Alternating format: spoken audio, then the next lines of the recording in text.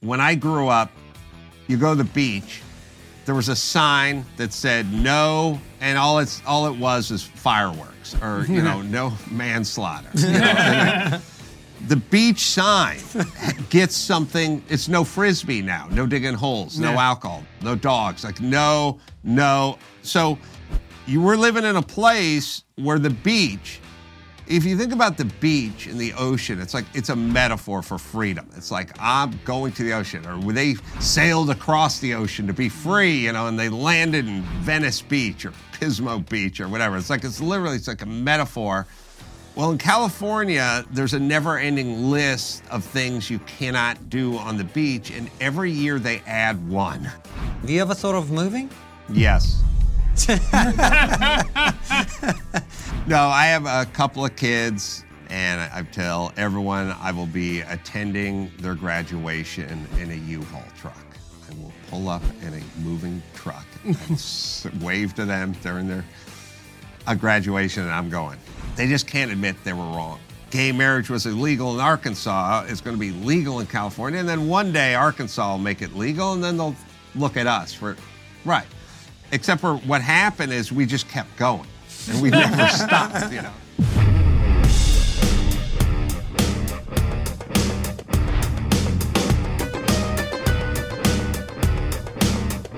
Hey Francis, do you like locals? I live in London, mate, so obviously not. The only pleasure I get from the locals is when we share an intimate moment as we watch a Japanese tourist get trapped in a tube door. That is good. But I wasn't talking about the locals, I was talking about our community on locals. You mean the one where you get phenomenal behind the scenes content when you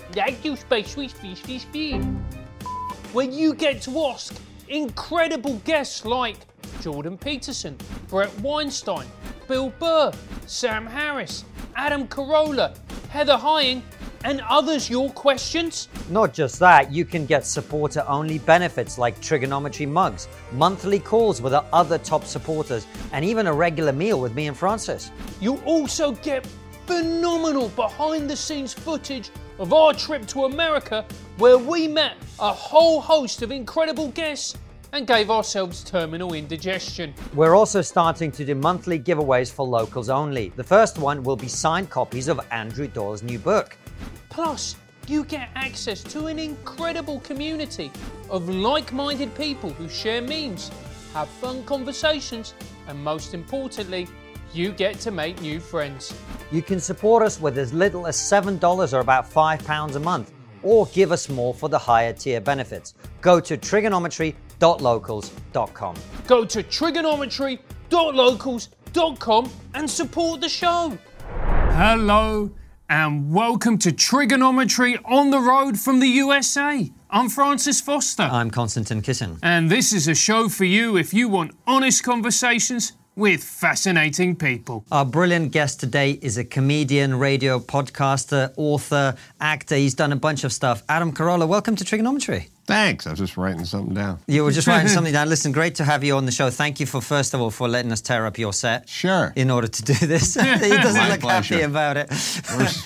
No, that's fine. I'm flattered that you guys want to stop by and have a chat. No, we appreciate that, man. Well, listen, we love you. We're big fans of yours. A lot of our fans are big fans of yours. But there's also a lot of people in the UK who are less familiar with your life and story and stuff like that. So who are you? What's been your journey through life? I grew up out here, not too far away from this studio. I was a carpenter out of high school. I didn't go to college. I wasn't really a good student, and I didn't, take the SATs and forget about trigonometry. I didn't take algebra. I literally didn't, like everyone else took it in the 9th grade. I was taking math. I took high school math, I grew up in a sort of blue-collar, kind of semi-depressed, divorce, sort of some welfare, some food stamps, just a little sort of impoverished to some degree.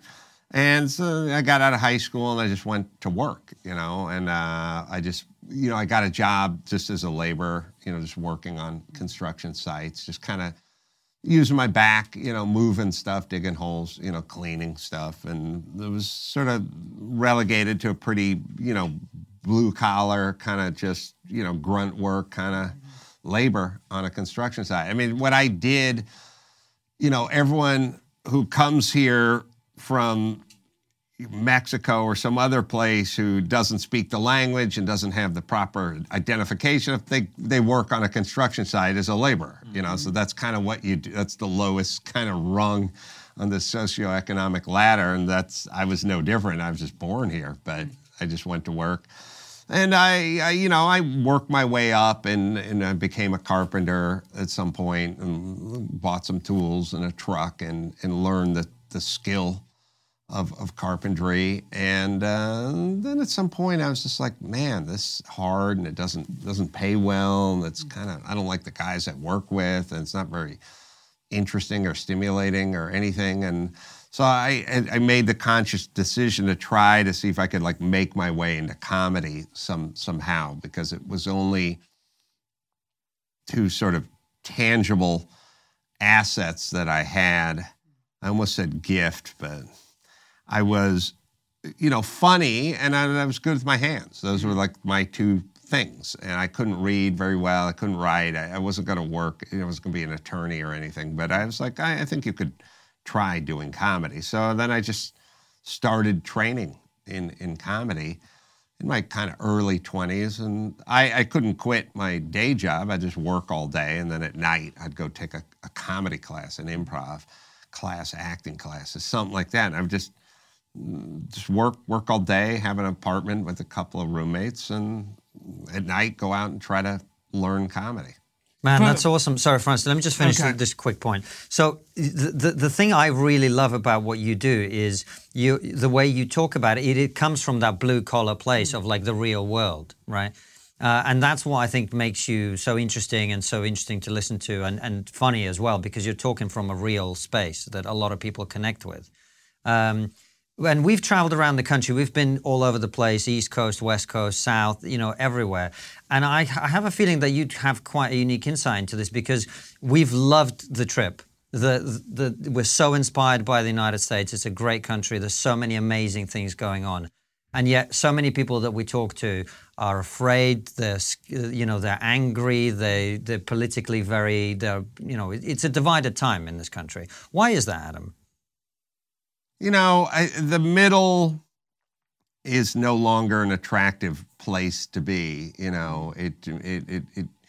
People used to kind of strive to get to the middle, like middle class. I got a home, I got 14 more years on the mortgage and I own it, free and clear. And yeah, it's not much, but it's mine. You know what I mean? It's a lot of we got 2 cars. I got to work on one of them all the time, but we got 2 cars, and I'm taking care of my kids and I'm feeding my family. It's a kind of a pride in sort of that middle world. And then at some point, we decided there was some nobility in the ultra rich or she's a mother of 14 and doesn't have a pot to piss in, but she's got her pride, you know what I mean? It's this weird, we got into this weird kind of class thing, and everyone had to kind of pick a side. You want to be Elon Musk or you want to move into a project in Chicago? And we kind of just, the middle is but maybe it was more the worst thing you could say about somebody's art, stand-up routine, painting or something is go it's okay. Yeah. You know what I mean? You'd almost want people to go, I hate it. I hate that guy's comedy. I can't stand that guy. Or he's a genius. The sort of middle is not sexy. And it's just kind of we almost the metaphor I always think of is if you'd like to go to the beach and you'd like to not get pummeled by the waves, then stay on the beach or swim beyond the breakers where it's calm. The middle is just you getting sand up your ass. But what's interesting about you talking about the middle is you found fame with a character called Mr. Birchall, who in many ways was an epitome of the middle. He was a guy in the middle who was getting put upon by everybody, and he was just very frustrated. Yeah, I came upon that guy, Birchum. I think you mispronounced it a little bit, but I'm not going to hold you to it. We're from Britain, man. Yeah. Forgive us. Yeah, I can say Benny Hill. So, but everyone can say Benny Hill. Burcham was a blue collar guy. He was a shop teacher at a junior high, and he was kind of based on a lot of my shop teachers that were mean and hated the kids and so on and so forth. But the appeal to that character. So I got to the radio.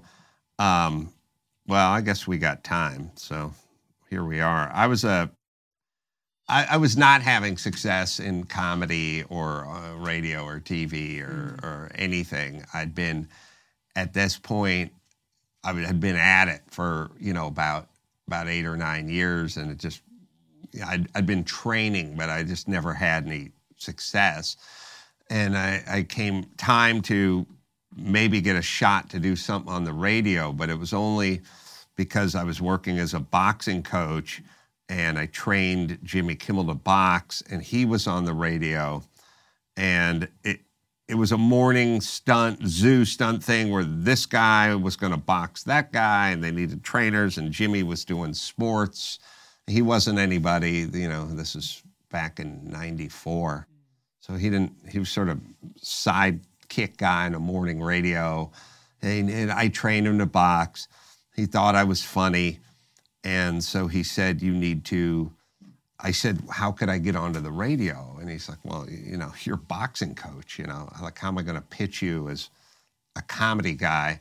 And I go, well, I do comedy, but I just happen to be a boxing coach.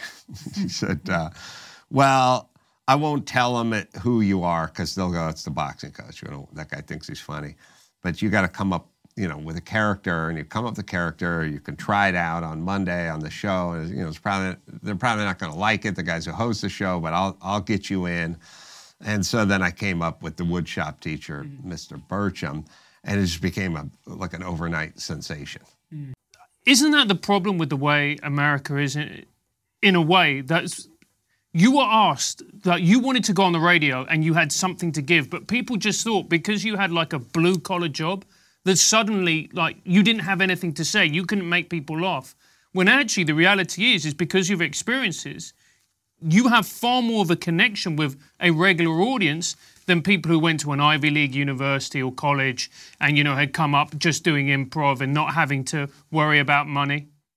Yeah, I had a real kind of base, a foundation, and I knew who those guys were, the blue collar and the teachers, and I had this base, and I had this base of knowledge because I was a carpenter. So my character, the thing that made the character really intriguing is he was funny, but he also knew the subject so well that people kept thinking, I know this guy's a comedian, but I also know he's a woodworker and maybe he's maybe he teaches woodshop. I taught I taught remedial wood at Louis Pasteur Middle School in Monrovia.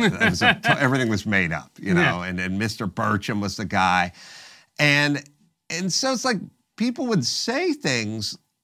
And I would take some phone calls sometimes, and like some woman, I remember she called up, she goes, oh, it's my husband's birthday, and he's got a table saw, and I want to give him a big deluxe fence. That's the guide. Well, I'm going to get a fence. And the guy at the store said it was a bee, he said something with a bee. I said, Biesenmeyer. She's like, yeah, it's a Biesenmeyer. Yeah, that's the best fence. I go, yeah. And then everyone would go, how do you know all the stuff? And I'd go, I didn't say it on the air, but I lived that life, and then I just brought it all into comedy. And Adam, one of the things that we have in the UK is like it often feels like most of the people who are on air, who are talking about stuff, most of the comedians, most of the media personalities, they're not really that connected to ordinary people, and it explains a lot of the political situations we've seen in recent years. You're on the radio all the time. You talk to normal people. Like, what do people actually care about in this country at the moment? People, it kind of depends what side you're talking about. But like in general, people live in this country to be left alone. And more, there's a lot of like, what's the government going to do about, X, Y, and Z? But most people just kind of want their space and to get along and kind of go about their life. It's really I think the attraction of this country is come here from wherever you were. Once you get here, just leave everyone alone. Just go about your work. And by the way, if you don't hurt anyone or you pay your taxes, then you'll get left alone. And then everything will be copacetic.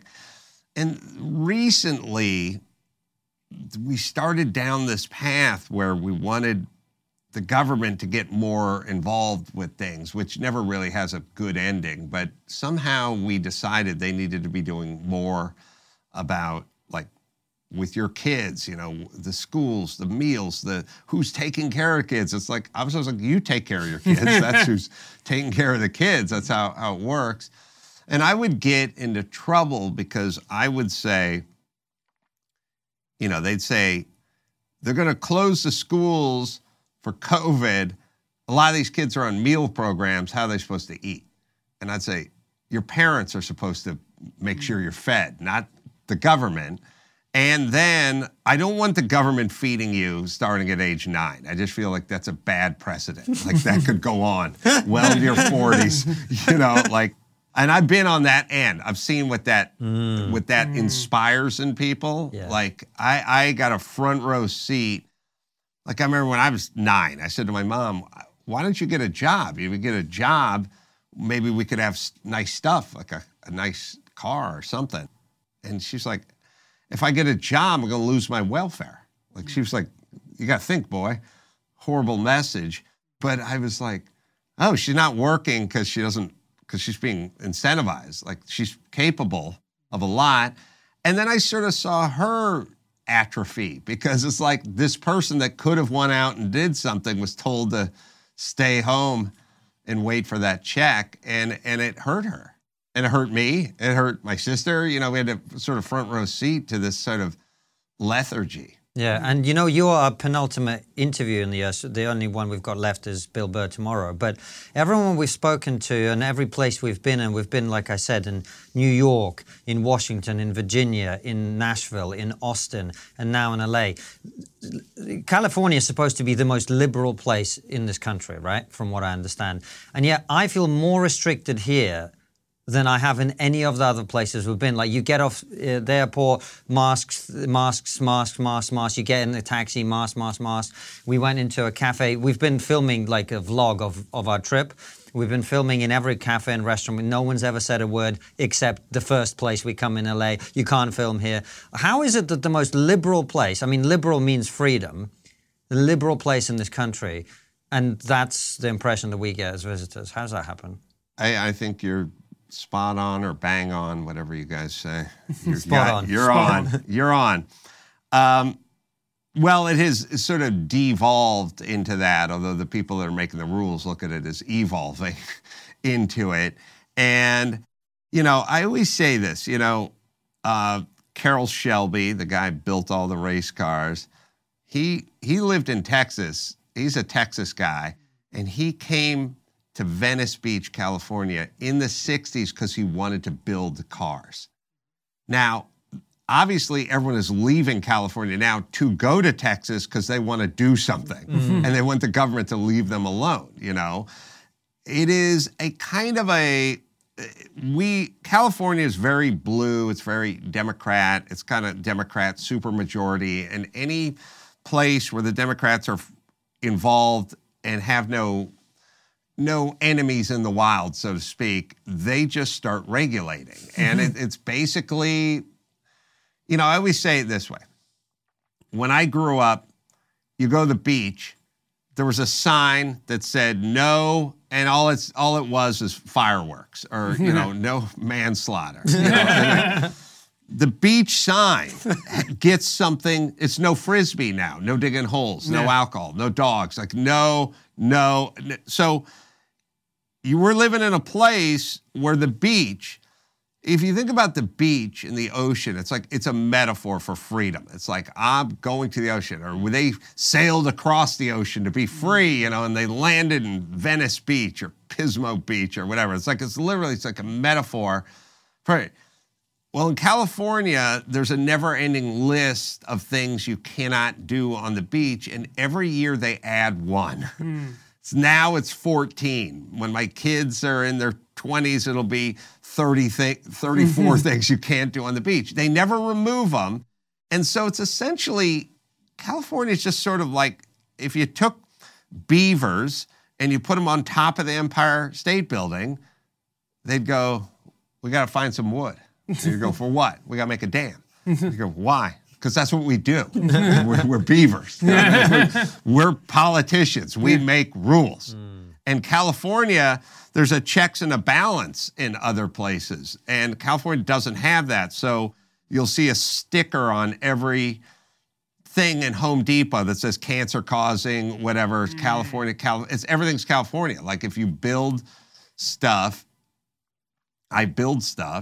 you'll say like, oh, I want to get the tempered glass railing on the whatever. They go, are you in California? And they go, yeah. Oh, we can't ship the tempered. We have to do the laminated stuff there. And I go, well, you can ship it everywhere else in the country. It's like, yeah, California's got a rule.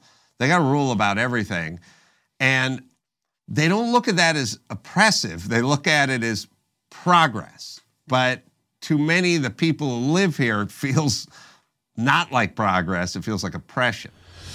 Hey, KK. Do you believe in spring cleaning? Yes, but only when my wife does it.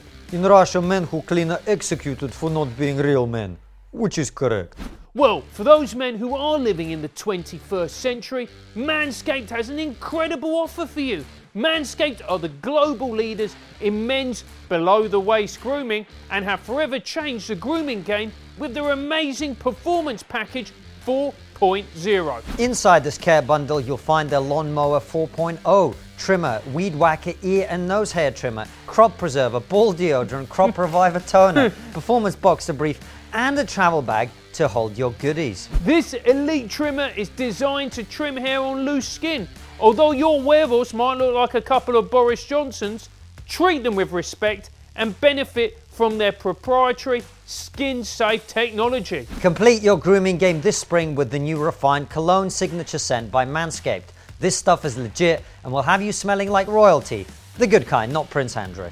Get 20% off and free shipping with the code TRIGGER20 at manscaped.com. That's 20% off and free shipping with the code TRIGGER20 at manscaped.com. It's time to throw out all your old hygiene habits and upgrade your life. I take that on board with everything that you say, and it makes complete sense. But there's also the flip side of it, which is a homeless situation in this state is out of control. The last time I was here was 2007, and what I've seen just driving about in the short time that I've been here, I found genuinely shocking.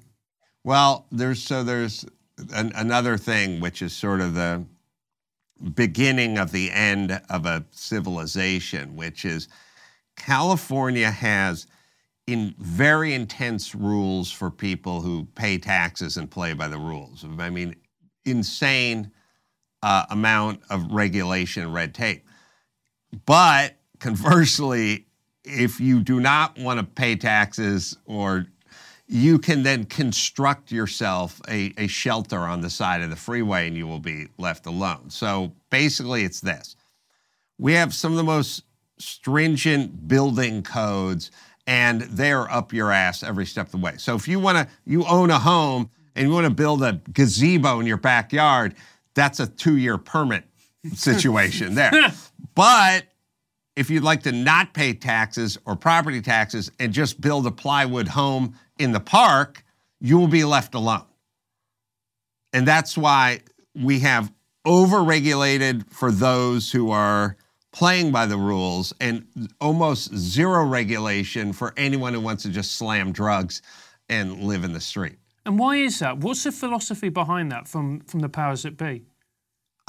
There's a kind of a weird system which is like, you have money, you can afford a home. You know, that homeless person is sort of noble and needs our help, and we're going to punch up, we're not going to punch down, and we'll leave them alone. I chronicled this in a book I wrote a few years ago, which is I started noticing there's a street, it's called Forest Lawn Drive, and it goes by the cemetery, and it's 3 miles from here. And so there's a big cemetery there. And so on one side of the street, you have a lot of poor Latino people who go down to the flower mart. Latinx, please, Adam. Latinx. And they buy Latinx. And they buy, it's the most obnoxious thing ever. So they buy flowers, and then they sell them cheaply to people that are going to visit Nana, who died 4 years ago. And so on one side of the street, you have, and it's a mess, like the boxes and the trash and everything on one side of the street. And they're just running a bootleg flower shop from the street. They're just street vendors, you know. And street vendors everywhere here, as you guys probably know. Okay, on the other side of the street, there's a cop. And the cop's on a motorcycle, and he's backed up the driveway to the Jewish cemetery, and he's got his radar gun out. He's giving tickets to taxpayers and soccer moms that are going 5 miles an hour too fast down Forest Lawn Drive. The other side of the street is illegal activity going on. And first off, they're not paying taxes. Nothing's permitted. They don't have a business license. They're undercutting the flower store up the street who has to pay insurance and all the expenses that are incurred with running a business in Los Angeles. Those people operate with impunity. And our government is handing out tickets to the soccer mom who's driving her kid to school. I noticed that about 10 years ago, and I was like, something's broken here. You either have to bust both people or you got to let the soccer mom go too. And so that's the path. That's a progressive path. I don't know what's considered compassionate about letting people just sort of die in the streets or sell their goods in the streets or all cash under the table. It's some compassion. We also have a racial thing too, because those are Hispanic people on that side of the street. If you come down on them, then that's going to be like a bad optic. We're a mess. We don't know what. I went out on a boat with a guy who ran the Staples Center, which is now, I don't know, the Crypto Center or whatever it is. And I said to him, I walked out of a Lakers game a couple of years ago with my son. It was besieged with people with makeshift hot dog carts and propane tanks just selling street food. But I said, it was all on your property. It's all on the Staples Center. It was right, there's the door where you should walk out of the venue. So I could bang into a guy he pulled out his phone and he showed me a picture of one of those carts with a giant cockroach cooking on it. And he said, we hate it. We hate it. Well, what can you do? I said, well, what can you do? You're inside charging $14 for a hot dog. These guys are charging $2 for a hot dog. There's no permit. There's no license. They're dealing with food. There's no health ordinance or something. They're on your property. They're just selling. He said, oh, yeah, they load them up in vans and they bring them out, you know, and they're all cooking out front there. I said, go to the city council. You guys are one of the biggest taxpayers in you took downtown and resurrected it by building the Staples Center. You got to be one of the biggest taxpayers and employers in the city. Go down to the commission, to city council, tell them clean this shit up. We don't want this stuff out of it. He goes, I don't want to get into trouble. What? That's what his exact words to me. So I don't need that kind of trouble. What does that mean, Adam? It just means if he as the taxpayer who runs the Staples Center, if he goes to the city council and says, I want you to get these people off of my whatever, they'll go after him. We did the same with COVID. It's like, that's just where we're at. That's why people are leaving. This is what I was going to ask you, because when we were in Austin, we did Joe Rogan's show, and one of the things he's trying to do is get a bunch of people down there, sort of like build a new scene. Have you ever thought of moving? Yes. But you haven't? No. And that's why I'm a good interview. No, I have a couple of kids, 16-year-old twins, and they're in high school. And they're coming into their junior year, and I tell everyone I will be attending their graduation in a U-Haul truck. I will pull up in a moving truck and wave to them during their graduation, and I'm going. Texas, I don't know, Nashville, Florida. Like, it doesn't really matter. You know, the thing about California is it's so screwed up. People used to come to California like Carol Shelby with a dream. You know, they'd come here. It was like, hey, now when I talk to, and I grew up in California. In California, it's like you would never leave California. People come to you. You know what I mean? Like, you look at people in other states and go, well, it's only a matter of time before you come down to here. I'm not going to you. Yeah. And you talk to people now and go, you want to leave California? And they go, yeah. And then I go, where are you going? And they go, it doesn't matter. Wow. Like, that's how bad California's got. They're not even, it's not like they found a place they think is better than California. They just want anything is different. I'm kind of the same way. It's like, Nashville or Austin or, you know, Florida or whatever. It's just like, yeah, I'll figure it out. Right. But don't you think there will ever be a moment where you can sort of turn California around? Because surely it can't keep going down that path. Nobody likes to live with the descriptions that you've just described. Nobody likes to see that. Even people who are just very much on the right would be like, well, surely these people need help. You know, they need psychiatric help. We can't carry on like this. And then presumably, I mean, you tell me what you think, but you'd expect there to be a political backlash against this, like people be having their cars robbed every day, you know, drugs, blah, blah, blah, you know the full deal. You'd expect people to start voting not only with their feet, but also in the voting booth, or not? Well, it's kind of a weird thing. And so, you know, I guess it depends on how ensconced you are in a way of doing things. Like, you know, we tried to do a recall on our Gavin Newsom, the governor. You know, he won by a landslide. My mom, I talked to my mom about it, and about 6 months ago when this whole thing was going on, she's a lifelong kind of Californian and progressive. I said, so what do you think? You want to vote for Gavin Newsom again or Larry Elder, the other guy? And she's like, I don't know anything about the other guy, the Republican guy. She's like, but I'm just going to play it safe and vote for Gavin Newsom. And it's like, all right, baby.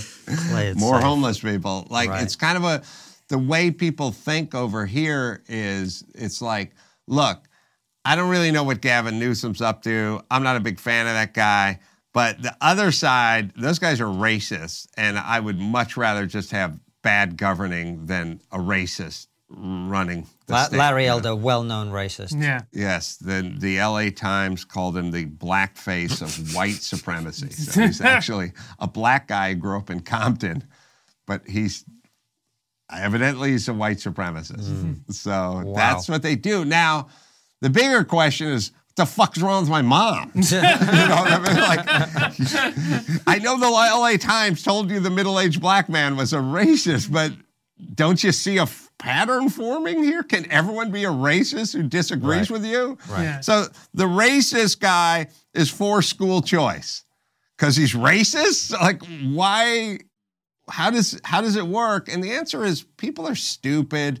They're stuck. It's a cognitive dissonance. And really what I think it is they just can't admit they were wrong. They just made a mistake. Like, this guy, I know he's, you know, a Democrat. I know he's on your side. I know you like him. He's a disaster. Just, you got to go another direction. Sorry, you know. And, you know, people say, well, you know, maybe when we bottom out. We're not there. We're almost there. But then when change happens, when you bottom out. And I go, okay, so you have to bottom out. Yeah, that's when the change happens. So it's like we got a teenage daughter and we removed all of the nail polish remover from her bedroom because she's huffing it in a sock. But she's not flatlined yet. Like, she's not OD'd officially. She just has a problem with huffing varnish in the garage.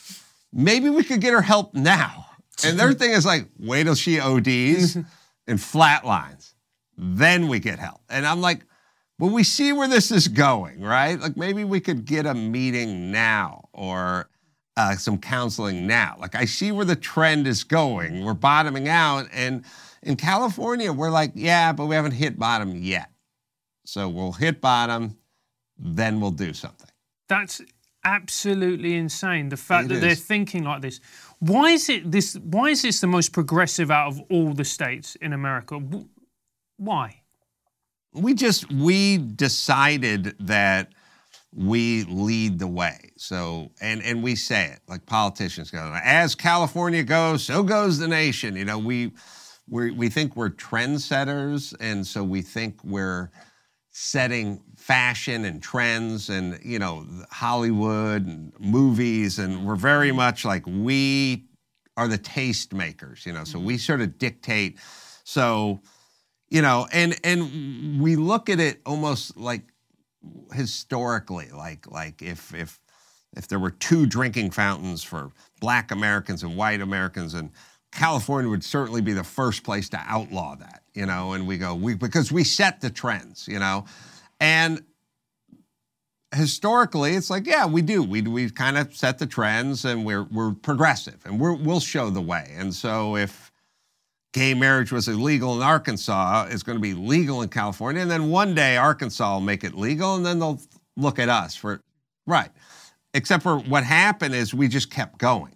And we never stopped, you know. So now we're like, we need guys swimming with women and setting records. Everything seems like the next, you know, progression. It improves the sport. You can't argue with it. The is. times get better, everybody's happy, except the right. women. Yeah. Right. So And they're never happy. So. We just got caught up in this. We're setting the trends. You know, we're going to have a third transgender bathroom, and we're going to, if a male identifies as a female, then he goes right to the female prison, you know, or she goes right to the female prison. Whatever. We look at ourselves like we are so progressive that, you know, we just kind of go, well, what would they hate in Arkansas? Well, they would hate people to have guns and be able to drink a beer on the beach. Or that's what they want. Then we're doing the opposite, or, you know, that's just so obviously. There was a time when it was like kind of a good thing. We've gotten so far past that point, and we don't pump the brakes. So it's like, what's Florida want to do? He wants to keep the schools open during COVID.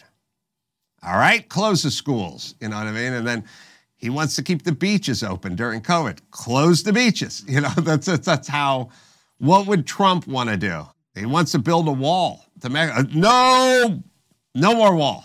That's essentially all they do is react to whatever. They just do the opposite of whatever Trump wanted to do, or whatever a red state wants to do. But they're not really weighing in like, hey, if you close all the schools, maybe the kids are going to commit suicide. They're all going to get freaked out and put on. I don't know.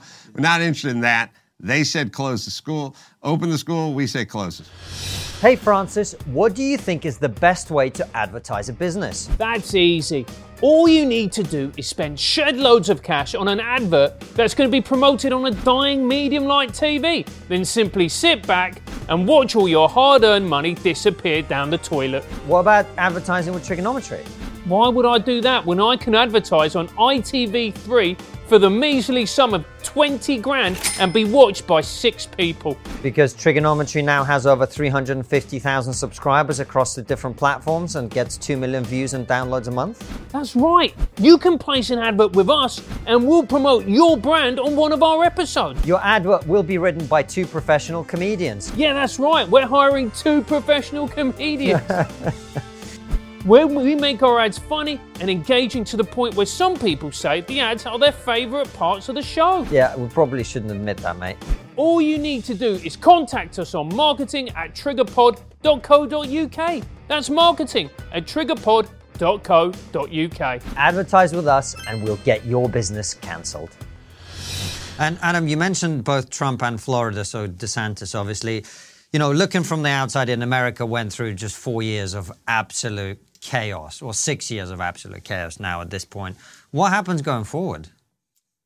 Well, it kind of, I guess it depends. Now, so people, people will do this thing where they'll go, Trump drove everyone insane. He gave everyone had Trump derangement syndrome, and so he drove everyone insane. And then they'll say, if we can get some more moderate type in there, not Trump, but somebody who's more moderate, then we could live with that. But they will go nuts over anybody who gets elected who's a Republican, because they've kind of painted themselves into a corner, which is they've said anyone's a Republican's a racist and homophobic and transphobic and everything phobic. So then there would be some concern if you actually thought that someone who was racist and homophobic and transphobic and everything else was running your country. There would be definite thoughts about that. But I mean,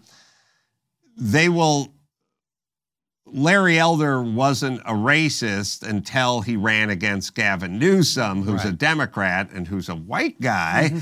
Then the black guy became a racist because not based on anything. It's a tool. It's a tool. It's a tool that is bizarrely ingested repeatedly by people. If I was in charge of calling everyone a racist who opposed me, I would feel like, oh, come on, who's going to buy it the 126th time? You know, it can't be some sort of magical equation where everyone who disagrees with you is a racist. Like, it's a pretty preposterous notion, but they're going, we're going back to that again, and they just do, and So you don't think DeSantis, you can say, well, look, I'm from a Latino background, you know, I mean, obviously it didn't work for Larry Elder.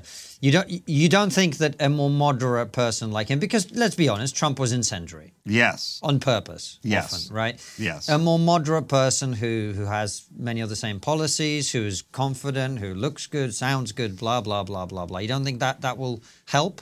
I mean, it'll get it a little anything but Trump, for sure, but they will go nuts on DeSantis. I mean, they're already starting with him because they feel like maybe he's viable or something like that. So there's going to be lots of hit pieces on him, and it's the same playbook. They'll find misogyny, racist, some COVID stuff where he didn't care, you know, whatever they're going to do, but they'll do it.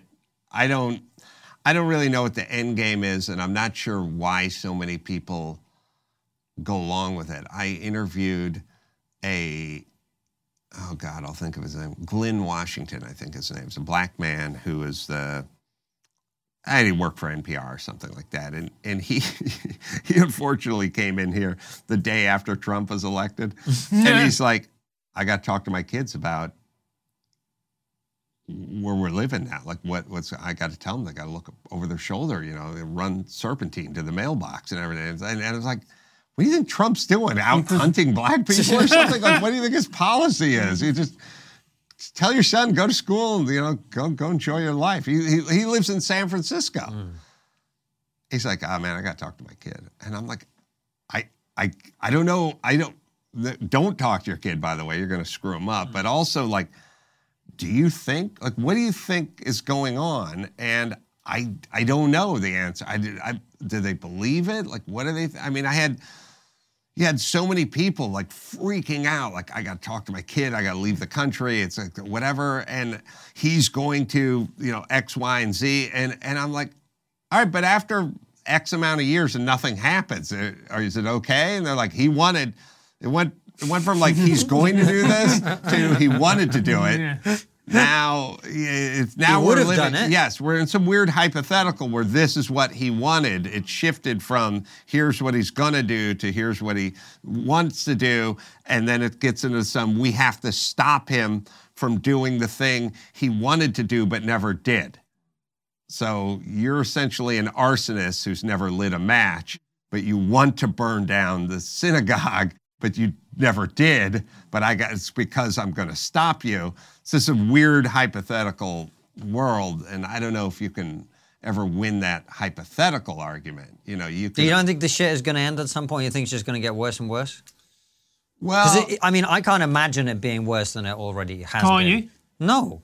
It's been fucking brutal. I mean, the news outlets have an endless ability to churn. You know what I mean? So they're gonna do what they're gonna do. You know, the question is sort of people. You know, when do people hit a saturation level? Like somebody said to me, I was talking to Dr. Drew on my podcast, and he said something about monkeypox, and I'm like, I'm not. Whatever the CDC's talking about, I'm no longer listening. I'm just, they were so full of shit with COVID. They got so many things wrong. I had so many people telling me what to do and what not to do, and so much misreporting and so much everything that I was just like, whatever goodwill I had with the, you know, with this group or that, you know, I've lived in this country my whole life. The CDC was like, yeah, whatever they tell you to do, you do it, you know, because they're the experts. And they don't have an agenda other than your health, the nation's health, or whatever it is.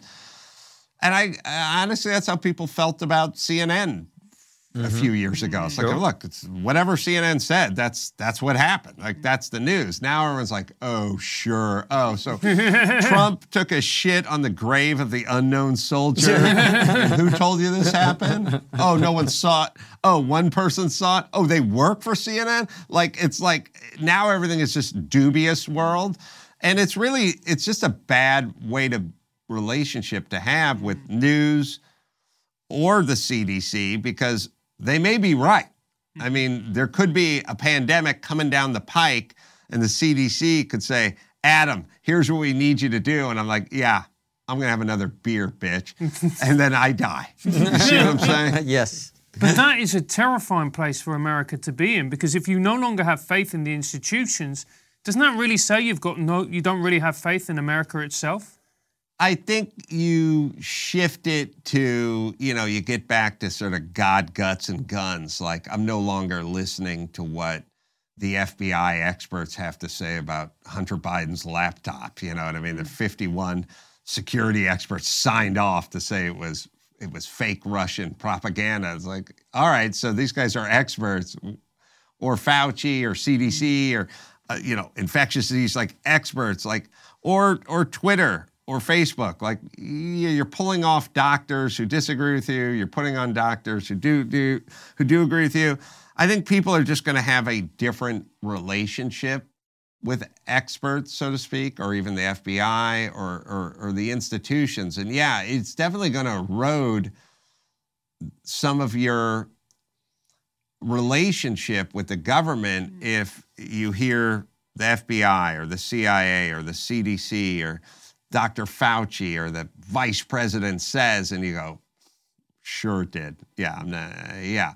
And then you end up going, well, let's go over to Substack and see what these guys have to say about monkeypox, because I don't believe what the president is saying about monkeypox. You know what I mean? Or Don Lemon on CNN. Like, all right, let me go on. So it's going to force people to then go into these alternative places and find information, which then the mainstream will label as dangerous misinformation, except for it's like dangerous misinformation who was right about most of COVID as the dust settles. Yeah. Moving forward, how do you think we heal America, Adam? How do you think that we bring Well, we don't heal it because we're foreigners. Yeah, but exactly. How do you heal heal America? You, Adam. I think, ultimately, people have to understand that politics used to be a very small, boring part of our culture that nobody really wanted to talk about at a dinner party. Nobody knew other people's politics. It was just sort of like, I don't know, that guy votes. I never asked. Why would I care? It was like a very small group. I have friends in Hollywood, who I disagree with politically, but we're still great friends, and we just don't talk about politics, and we never did. It's not like we put a moratorium on talking about politics. We never talked about politics. It just wasn't. We talk about comedy. We talk about cars. We talk about sports. We talk about good football, real football.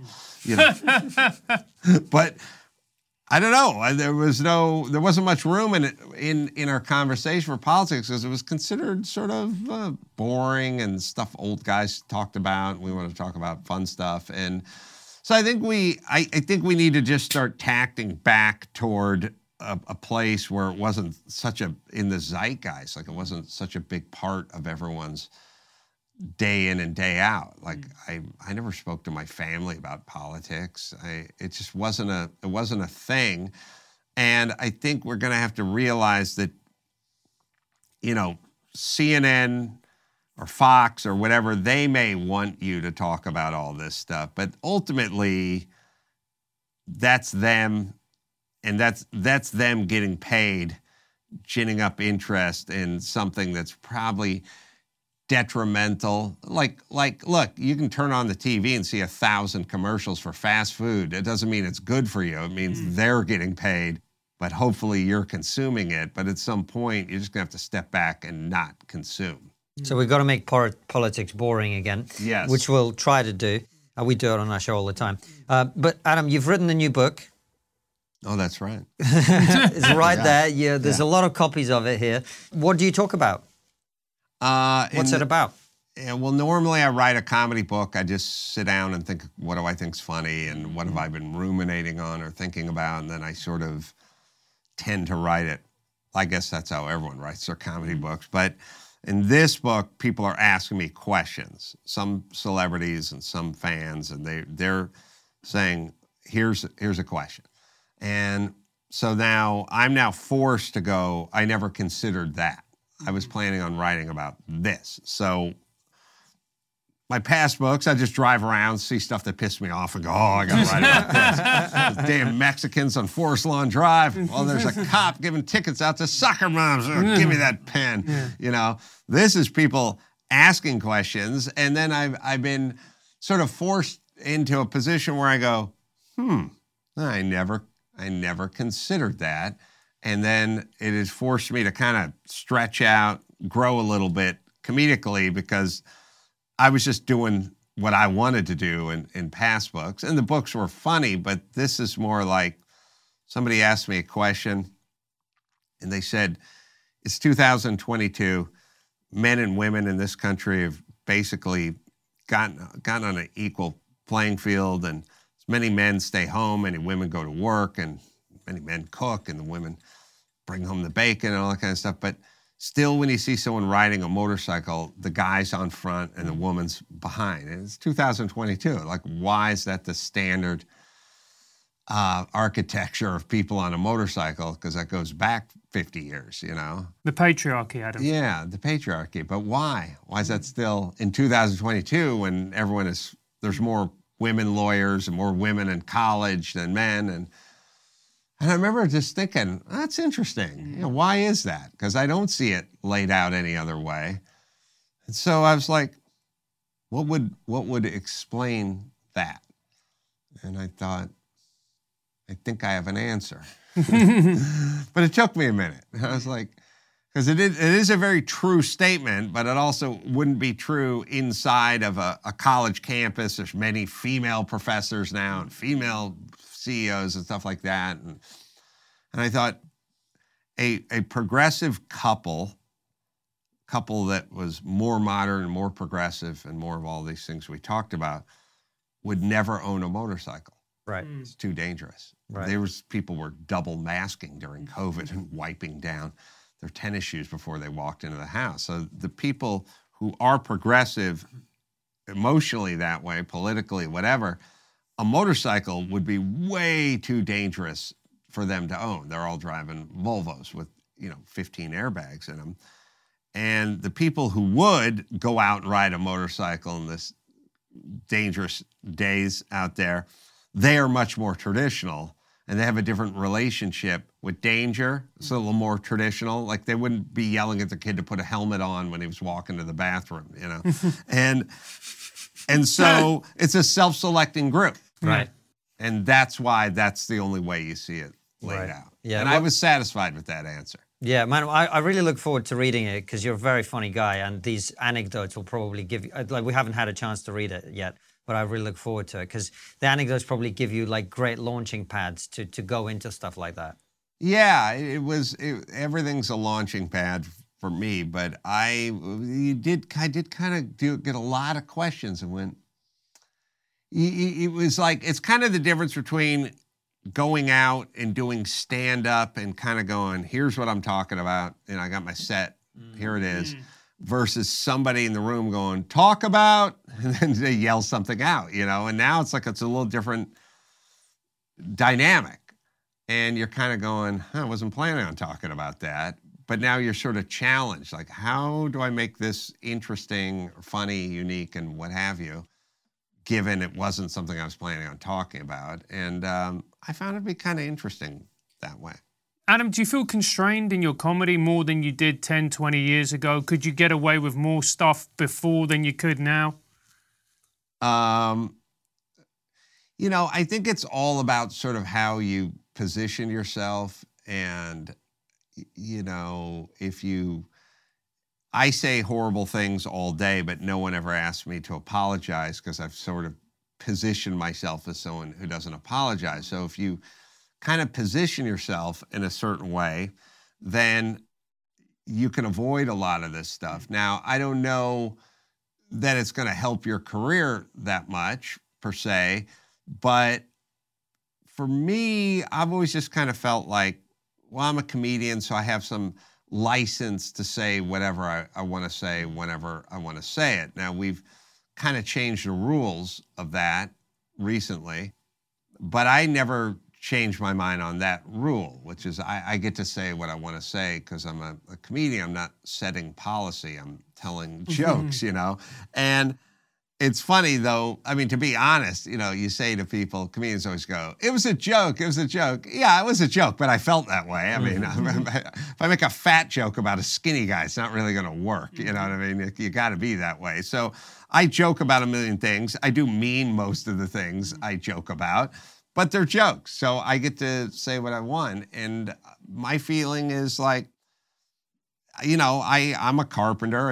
I can go back to swinging a hammer if I have to. I have a trade I could fall back on, and I would never want to compromise what I want to say. I feel like that's a Faustian deal with the devil. Like, it's just, why would you ever want to alter or even trim what you have to say? And I get there's certain language and there's certain sign of the times and that kind of stuff, but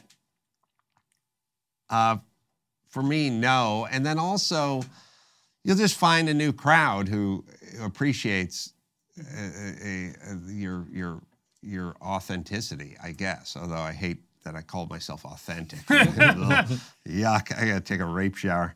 But I just mean, I never looked at it as having a choice. It's just like, here's what I have to say. Now I'm going to say it.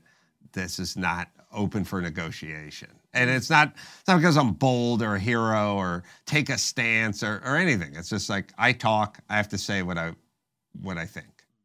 It's a sign of your success that you can do that as well, because when you've got a big audience, I think that probably makes it easier, which is great. That was great for you. Adam, thank you so much for your time. I really appreciate it. We're going to ask you a couple of questions for our supporters, only from our supporters. But before we do, the last question for the main interview is always the same, which is, what's the one thing we're not talking about as a society that you think we really should be? Well, we're not talking about dads and the importance of dads. I think, we sit around and we kind of chase problems. Like, what's going on with all this street crime? What's going on with failing school systems? What's going on with all the substance abuse or, homelessness or suicides, prison overcrowding? We're kind of like, who are all these people in prisons? And then we do this thing where we go, we need to either build more prisons or just let the people out who are in prison. And my thing is why don't we find out why they're in prison? Like, maybe that's something. You know what I mean? Like, we have two choices, and my feeling is like, maybe there's a third choice, which is like, where are their dads and what roles do they play in their life and what the hell happened? And dads are super important. We somehow decided that they were part of the problem. There was like toxic masculinity or some nonsense. They're not. They're vitally important. We got in some weird world where, like, she's a single mom and she's doing her best, and then we applaud it, and no one goes, where's the dad? Where's dad? We decided that they didn't really have a role or as an important role as they did in the past, everything we see is just an offshoot of broken families, absent dads, and bad parenting.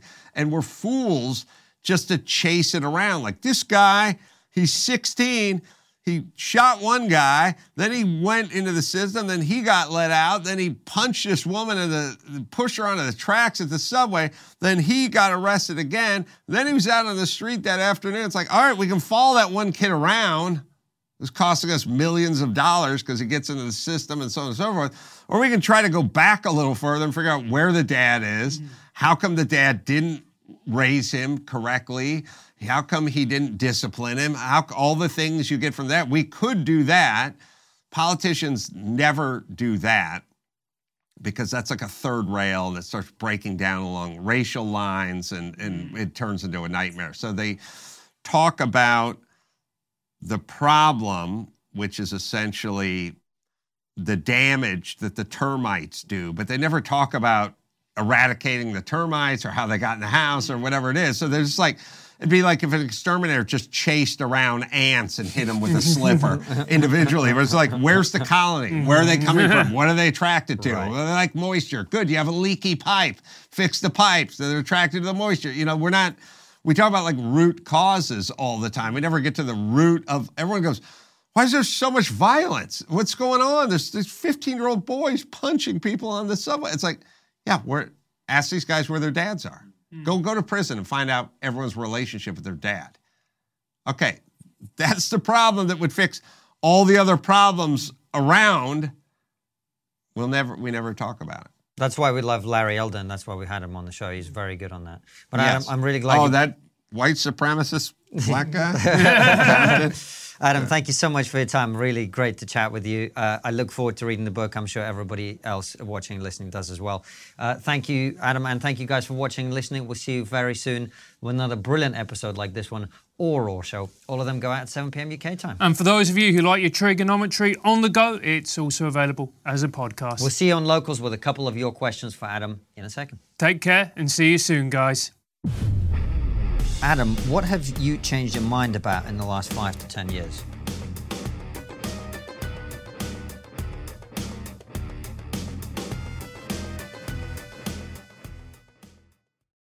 Before you go, consider joining our exclusive member feed. As a member, you'll get ad-free and extended interviews. Click the membership link in the podcast description or find the exclusive episodes link on your podcast listening app to join us.